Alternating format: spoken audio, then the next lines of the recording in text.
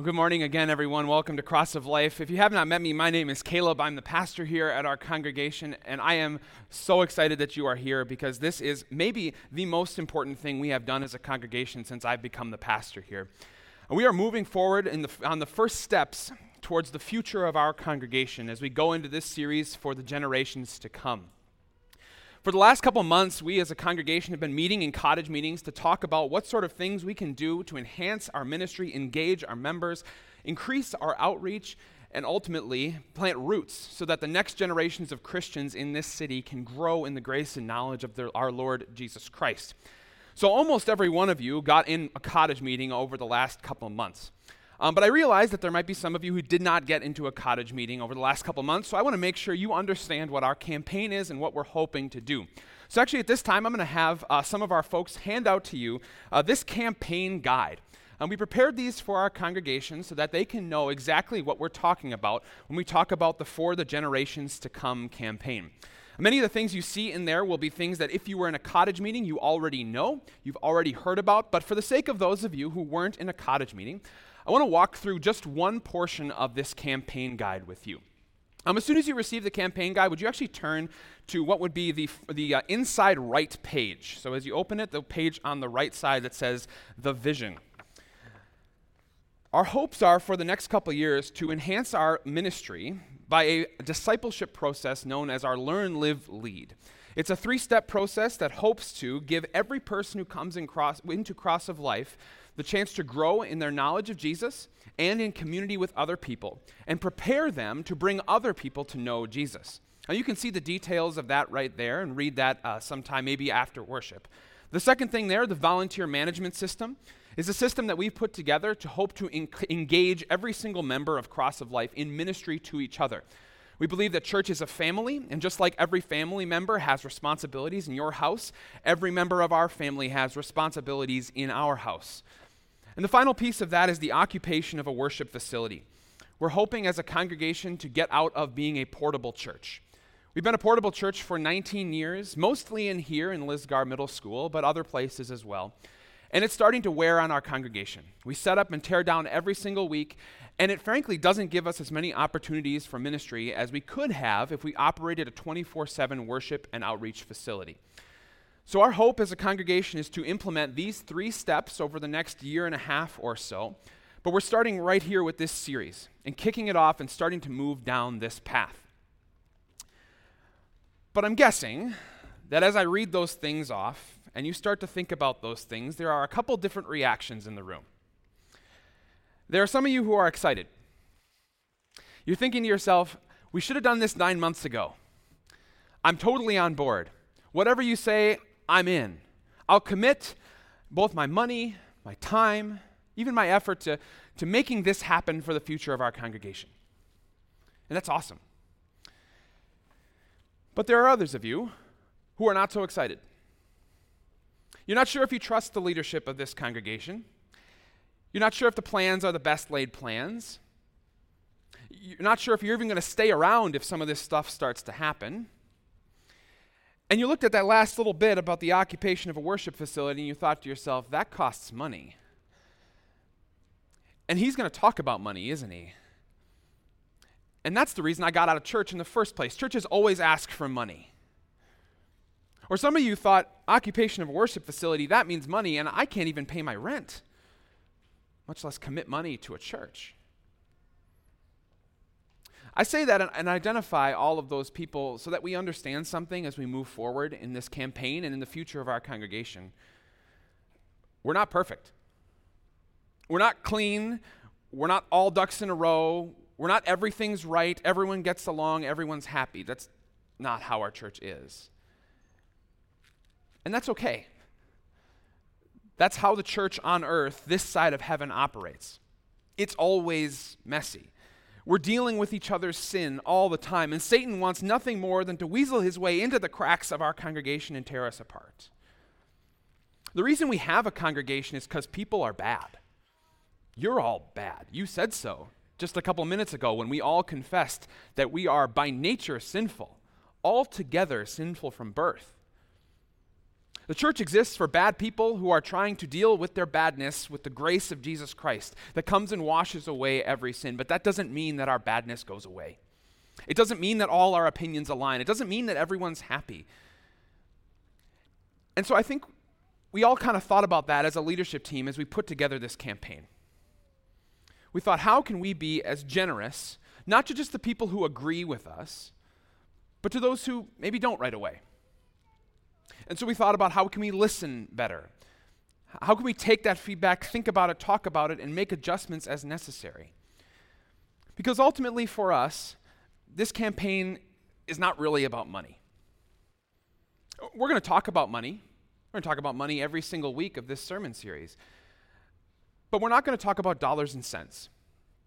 I'm not going to put numbers up on the screen. I'm not going to say this is how much you should give or this is how much you should need, because I want to have this campaign go a different direction. If you take out your campaign guide one more time and just look at the front cover, you can see that we have a primary goal and a secondary goal with this campaign. And the primary goal is that there would be growth in selflessness and generosity for every person. That's not just a placeholder. That's not just like a nice spiritual thing for us to say so that we can justify asking everyone for money. That really is the number one goal. I want more than anything else for our congregation to grow in selflessness and generosity, whether we get $1 or $1 million. Because ultimately, I care more about your soul than I care about the building or ministry plans or an organization called Cross of Life. So if you're taking notes with us, I want to make sure you get this right away. Our first fill in the blank is the big idea for today. It's not about the money. Now, just to prove to you how much I'm convinced that this is not about the money, for the sake of those of you who are right now thinking, I still don't care, I don't want to give money to this church, we're going to do a little exercise, okay? In just a couple seconds, we are all going to say together, I'm not giving $1 to this church. That way, those of you who are convinced that you don't want to give $1 to this church can say it out loud in church, and those of you who are convinced that you do want to support what we're going to do can support those people who feel that way. Okay, so we're all going to say it together. Ready? I'm not giving $1 to this church. Thank you. It's really not about the money for us. It's about your heart. And that's because we understand something that Jesus said in his Sermon on the Mount. Matthew 6:21, Jesus says, where your treasure is, there your heart will be also. Maybe you've heard that verse before and you've thought to yourself, sure, Jesus, I suppose you can tell where my heart really lies by what I spend my money on. But there's another edge to what Jesus is saying here. He's saying that if you want to make your heart love something, put your treasure in that place. If you're taking notes, that's the next fill in the blank. Put your treasure in the place you want your heart. To teach you kind of what Jesus is saying, I want to give you an example that I think will resonate with you. There are some of you who love sports. You know all the sports. You know the teams, you know the players, you know the stats, you watch the games, you know who should be in and who should be out, who's injured and who's not. You're thinking about playoffs and all these sorts of things. But there are some of you who just don't care, right? Some of you don't know the difference between OG Ananobi and Obi-Wan Kenobi. There's some of you who can't figure out why King Joffrey from Game of Thrones plays for the Maple Leafs. You just don't care. But I bet, for those of you who just don't care about sports, I could get you to care about sports. I could get you to care about sports if you would put $100 down on a game. If you put $100 down on a game, I bet you would care about who's in and who's out, who's got better players, who's got home field or home ice advantage, who had a better record last year. I bet you'd care about a lot of those things. And I bet you watched the game, too, to see how your bet would play out. Because wherever you put your treasure, there your heart will go also. And so our hope is not to focus on money, but to focus on your heart, knowing that the money that you have is almost always the best indicator of your spiritual health and also one of the most powerful forces for spiritual growth. So the focus that we are going to take in this entire series is this phrase: Generosity changes lives. You might read that and at first think, yeah, of course. If I'm generous, other people's lives are going to be changed. But what we want to focus on is the fact that our generosity actually changes our lives. And so again, I'll say it, and I'll probably say it 30 more times in this sermon. It's not about the money. Now, to drive this point home today, we're going to focus on a story that you have probably heard from the life of Jesus. It comes to us from Matthew chapter 14. I'll read the text and then we'll focus on it. When Jesus heard what had happened, he withdrew by boat privately to a solitary place. Hearing of this, the crowds followed him on foot from the towns.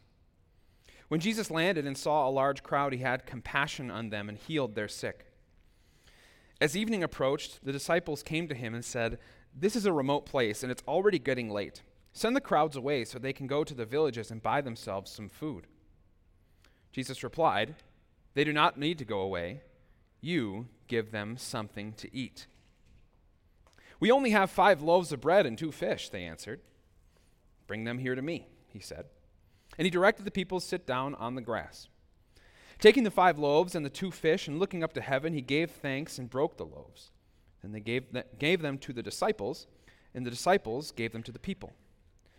They all ate and were satisfied. And the disciples picked up 12 basketfuls of broken pieces that were left over. The number of those who ate was about 5,000 men, besides women and children. This is the gospel of the Lord. So let's set the scene. The text starts out when Jesus heard what had happened. Do you know what had happened? In the text preceding this text, we hear that Jesus' cousin, John the Baptist, had been beheaded by Herod the Tetrarch. John had been preaching the truth of God's word to Herod, and Herod wanted nothing to do with it, so he took off John's head. And like any normal human, this was a traumatic experience for Jesus.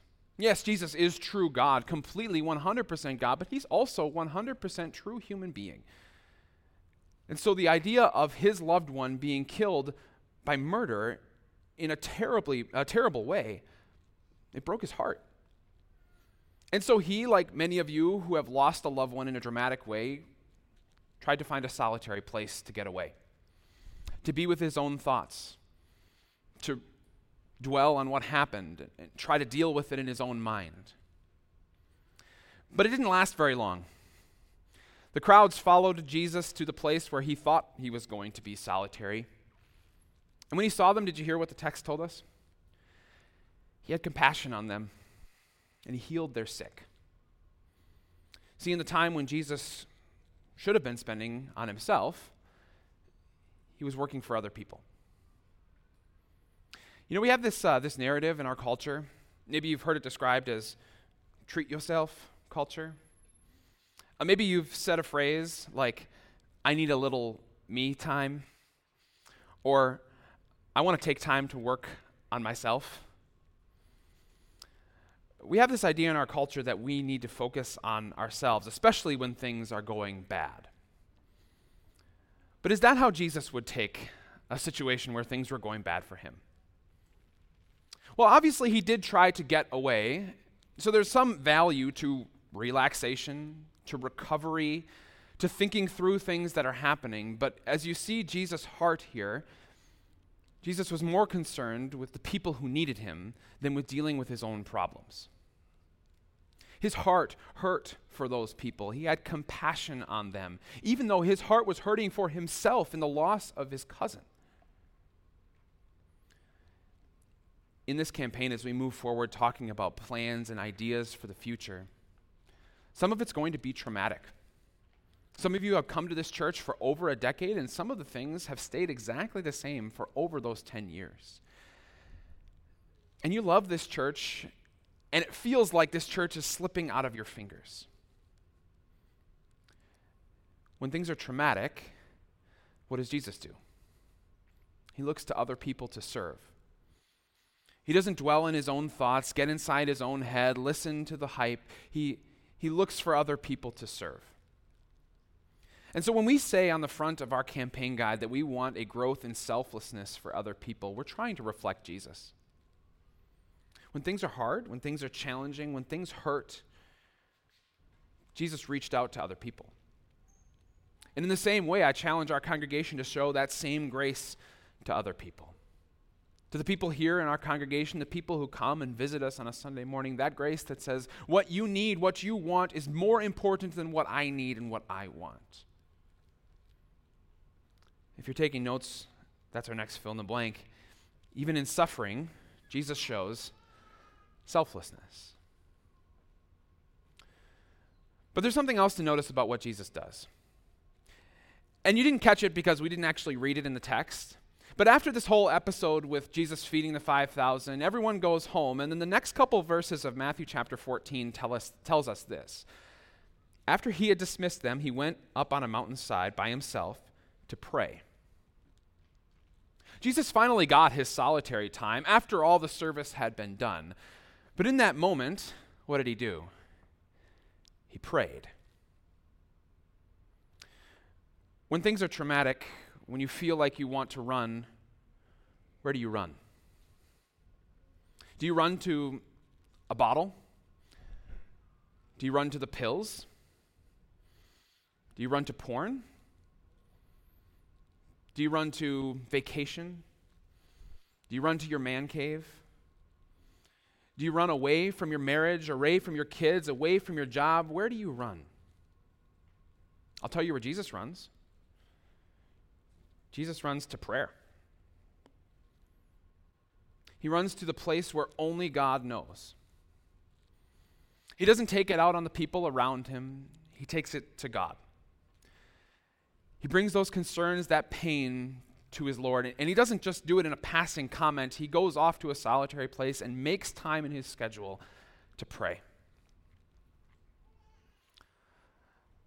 There are going to be things in our congregation that change over the next couple of years, and you might be really frustrated with them. The first thing I want every one of us to do in that situation is to pray. Because before you are going to have any productive conversation with anyone in this congregation, talk to the one who can actually make things change. The one who actually cares about your emotions. The one who actually wants to make things work out for your good in every situation. If you count on people here to do that, they will fail you, but God will not fail you. Every Sunday this series, I'm going to tell us to pray. I'm going to tell us to go to God in prayer and say to him, first of all, God, you have been so generous to me. Teach me how to be generous with other people. But then also, as things start to happen and things start to change, give me a selfless heart so that even the things that I don't like, I can see benefit and joy in for other people. Run to prayer because Jesus did. Now, what happens in the text next, of course, is probably the focus of this story for most people and miraculous. So let's read the text and remember it before we dig into it. As evening approached, the disciples came to him and said, "This is a remote place, and it's already getting late. Send the crowds away so they can go to the villages and buy themselves some food." Jesus replied, "They do not need to go away. You give them something to eat." So the disciples see that the end of the preaching tour for Jesus, at least on this day, is done. They see the thousands of people waiting there, and they see that not many of them have enough food to provide for their families. So they say to Jesus, "Looks like it's time for everyone to go home." Disciples are no idiots, right? They see the metrics. They see there's more people than there is food, and we're not finding food anywhere around here, so let's send all the people home. But what Jesus says to them is amazing, isn't it? They don't need to go away. You give them something to eat. We would expect Jesus to say something different, right? We'd expect him to say maybe, "Okay, it was a good day. Let's send everyone home. They can find their own food. Let's pick it up tomorrow." Or maybe we'd expect Jesus to say, "Alakazam, here's all the food. Everyone can stay." He's like Oprah, like, "Everyone look under your chair. You get bread, and you get bread, and you get bread." But Jesus isn't like that. He says, "They don't need to go home. You give them something to eat." What's Jesus doing when he says that to his disciples? Well, he's first of all trying to help them understand their inability to fix the problems of this world. That they ultimately need him. And they're going to see how Jesus is going to miraculously provide for all these people, including those 12 disciples. But there's something else embedded in here. Jesus wants them to understand that it's their responsibility to give out the blessings. You give them something to eat, he says. And he doesn't exclude any of them. You, plural, all of you, give them something to eat. If you're taking notes, the next fill in the blank for us is you give them something to eat includes everyone. It might be easy to think like the disciples as we talk about a big campaign moving forward and money and all these sorts of things. The disciples came to Jesus and they said, why don't you send all these people away so they can buy food for themselves? In essence, saying to Jesus, this is their problem, Jesus. Why don't you let them figure it out? Or you could also say they were maybe asking Jesus to do a miracle. Jesus, these people can't get themselves any food, so maybe you can do a miracle. But Jesus says, no, it's not everyone else's problem. It's your problem. It's you. I'm including everyone in this. To put it on the ground for us, maybe there are some of you who are thinking, if the church wants to move forward this direction, then the church has to figure it out themselves. If the leadership wants to move this direction, the leadership has to fund it themselves. If the young people of this congregation are hoping that this church will be for them for the generations to come, they got to start ponying up the cash. Or maybe you're thinking, it's got to be the older folks who fund this because they're not the ones who have to feed 3 extra mouths at home and aren't trying to navigate an increasingly hard market to get into. And we'd all be wrong. This is not everyone else's problem. This is every single one of our problems. You give them something to eat. See, for us, it's not about the money. It's not about the money at all. It's for every single one of us to hear that call from Jesus. You give them something to eat. See, that levels the playing field, doesn't it? As we look forward to a campaign of change and increased investment both in time and money, you give them something to eat. You, whether you make $30,000 a year or $300,000 a year, it includes every one of us. And it can't be about the money. If it was about the money, we would go about this in a different way, a way different than what Jesus did. If Jesus was really just concerned about the food, he would have just pow, made all the food right away. Or maybe he would have gone around and found the people who brought a lot of extra food along, who were actually planning ahead, and said, you know what, why don't you just provide for the people around you, and then we'll send the rest of them home. But it wasn't about the food for Jesus. It was about every single one of his disciples' hearts. He wanted each of them to realize that they couldn't do it without him, but that he still wanted them to participate in the blessings he was going to give. That's why we're not focusing on the money with this campaign. We'll say it again and again. It's not about the money. It's about each one of us coming to God and asking him, God, how can I be generous? You've been so generous to me. How can I disperse that generosity to other people? Maybe you're like the disciples. You're trying to figure out a way to get out of this whole thing. I don't know if I can give to this church. I'm not sure I trust them. I don't have the funds. I don't like the direction. Okay. If that's really how you feel, you don't have to. You don't have to participate. You don't have to give money. But here's what Jesus is saying to you very clearly. Every one of you is responsible for giving out blessings. You don't get a pass on being generous. And so if you choose not to be generous with our congregation, Jesus doesn't give you a choice to not be generous with other people. It's about your heart. It's not about the money. And Jesus wants generosity to change your life. Now, after the disciples present the problem, we find out the solution. We only have 5 loaves of bread and 2 fish, they answered. Bring them here to me, he said. And he directed the people to sit down on the grass, and taking the 5 loaves and the 2 fish, and looking up to heaven, he gave thanks and broke the loaves. And he gave them to the disciples, and the disciples gave them to the people. They all ate and were satisfied, and the disciples picked up 12 basketfuls of broken pieces that were left over. So from another gospel, we understand how they got these 5 loaves and 2 fish. Maybe you remember if you've read the story before. A young boy has these 5 loaves and 2 fish as kind of his lunch that he's brought along. And he gives those loaves and that fish to Jesus. Now I want you to think for a moment about this boy. Why on earth would he give those 5 loaves of bread and those 2 fish to Jesus? Do you think it's because he thought to himself, if I invest 5 loaves of bread and 2 fish on a fixed rate interest over 30 years, maybe I can? No, he didn't think that way.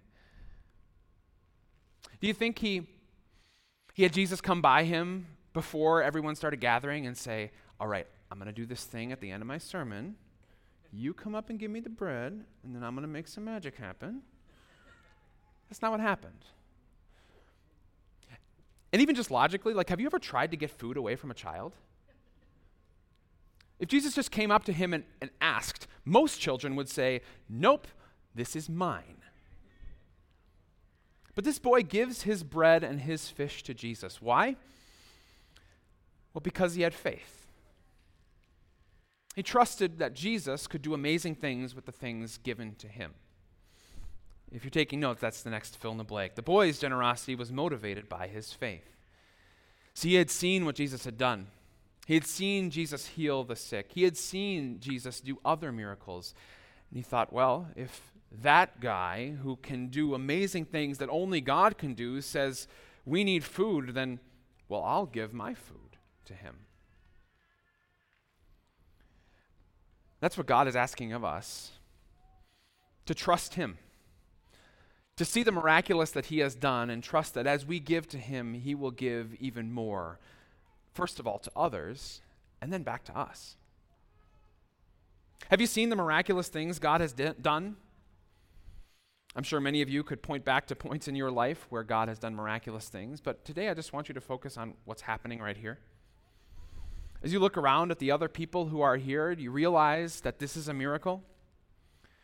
This is a miracle that God gathered a congregation in this place at this time in the world's history in a country that is increasingly post-Christian. And many of you would raise your hand and say, I might not be a Christian if it weren't for Cross of Life. I would not have grown in my faith if it weren't for Cross of Life.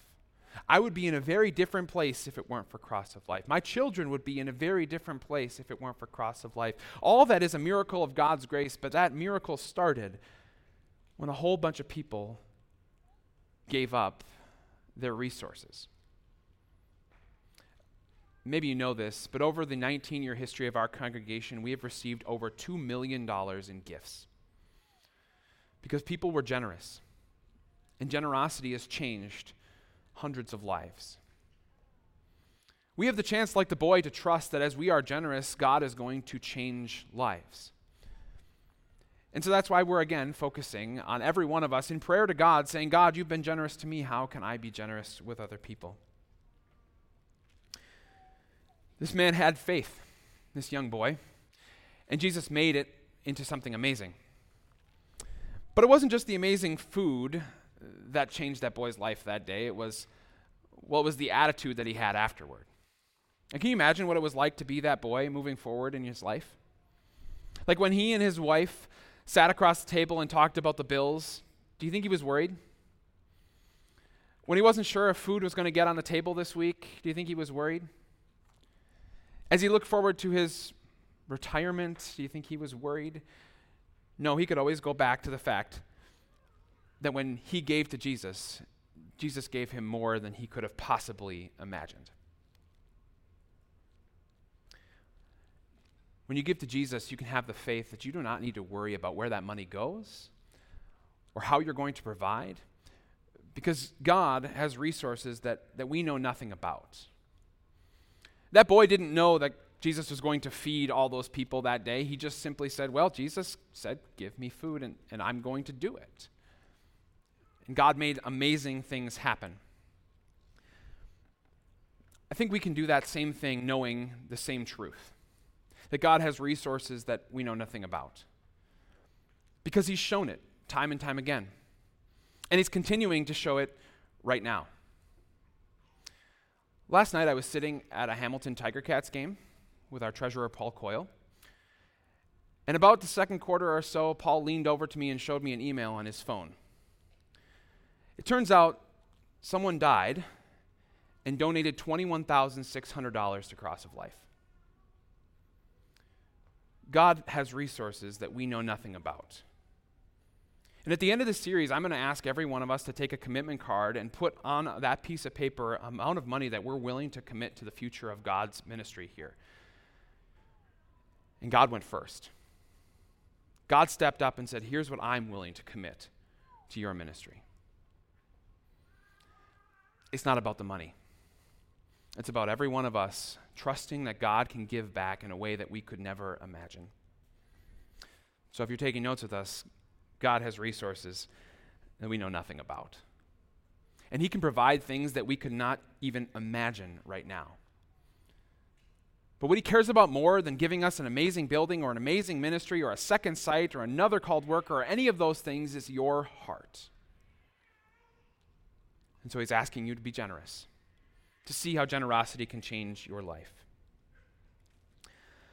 So Jesus takes the lunch, he distributes it, and 5,000 people are fed, right? But did you notice how Jesus distributed the food to the people? He took the bread and the fish and he broke it and he gave it to his disciples, and the disciples started to walk around and hand out the food to the people. Do you know what didn't happen? Jesus didn't hold up the bread and break it, and as everyone was looking, suddenly around him hundreds of baskets of food appeared. He could have done that, I suppose. But instead, he wanted to show the disciples drip by drip that the bread was always there. In the same way with the woman, the widow at Zarephath that Elijah did a miracle for, he didn't give her a whole stockpile of flour and oil. She just every day started making more bread, and by the end of the day, there was more oil and more flour in her jars. When we make our commitments at the end of this series, it's not going to be that amazing. It's not going to be flashy. There isn't going to be like a bolt of lightning and God show up and say thank you for all of your generosity. It's going to be just another normal day. But slowly but surely, God is going to bless people. He's going to bless us. He's going to bless the people around us. He's going to bless the people who aren't even here yet. Because God gives results slowly. We like to believe that God gives results quickly, that I'm going to give this amount of money and suddenly I'm going to get a random check from somebody and it's going to refill my bank account. If that was how God worked, he would simply be a transactional God, not a loving God, not a training, disciplining Father who helps us learn how to trust him. So he gives us results slowly. And I think that's why also he gave the disciples those 12 basketfuls of food at the end of the story. To remind them that not just are these people going to be fed slowly but surely, but you too are going to receive blessings more abundant than you could possibly imagine. So the text finishes. The number of those who ate was about 5,000 men, besides women and children. It was over 5,000 that day. How many do you think it will be for our congregation? If we last another 30 or 50 or 100 years, how many thousands of people will be benefited by the work that we do right now in 2019? I don't know. Only God knows. But I know that he did it before, when one young boy trusted him with his lunch. And so as we look forward to committing a financial resource of ours towards God's ministry here, I pray that you remember, first of all, that God has resources we know nothing about. And he doesn't need us to give him our money. He could make it all happen without us. But he cares about our heart and wants our treasure to guide our heart closer to him. And so I pray that we all have that heart of generosity. So before we finish, I want to address 3 groups of people in the room and then give you 3 pieces of homework. First of all, I want to address our leaders. Those 5 men who we've elected to be the leadership for our team or for our congregation, and your spouses. Let's set the tone. I'm going to ask our congregation to make their commitments to our future on November 24th, the last Sunday of this series, but I'm going to ask you men and your wives to commit to this a week earlier. To show our congregation this isn't us just trying to extract money from them so that we can do what we want. Know that we're generous first. Johanna and I will do the same with you. Let's set the tone for our congregation. Second, I want to address the rest of you who consider Cross of Life your church home. I know that some of you might have been hurt by churches in the past who have asked for money. And I want you to know that we're going to address that. Actually, in this series, we're going to have a Sunday where we talk about what God does to churches who steal from their members. But I want you to think about how generosity can change your life. How investing in our congregation can show amazing things to you about God's grace and God's favor to you. And I want you to know, too, how much we're willing to do this, even if it's not about the money. Like if someone came up to me today and said, Pastor, I'm totally on board with this campaign. Here's a blank check. I want to pay for a lease for a building for the next 5 years and any more years after that. You know what I would say? Thank you. You can make out the check to Cross of Life Lutheran Church. But then I would still go on with this campaign. Because it's not about the money.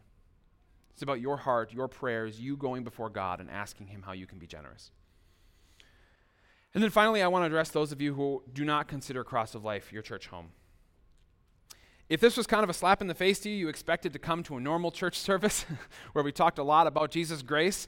I'm sorry, we do that most Sundays, but we want to make sure that we're on the same page and on the same page of Scripture as we move forward as a congregation.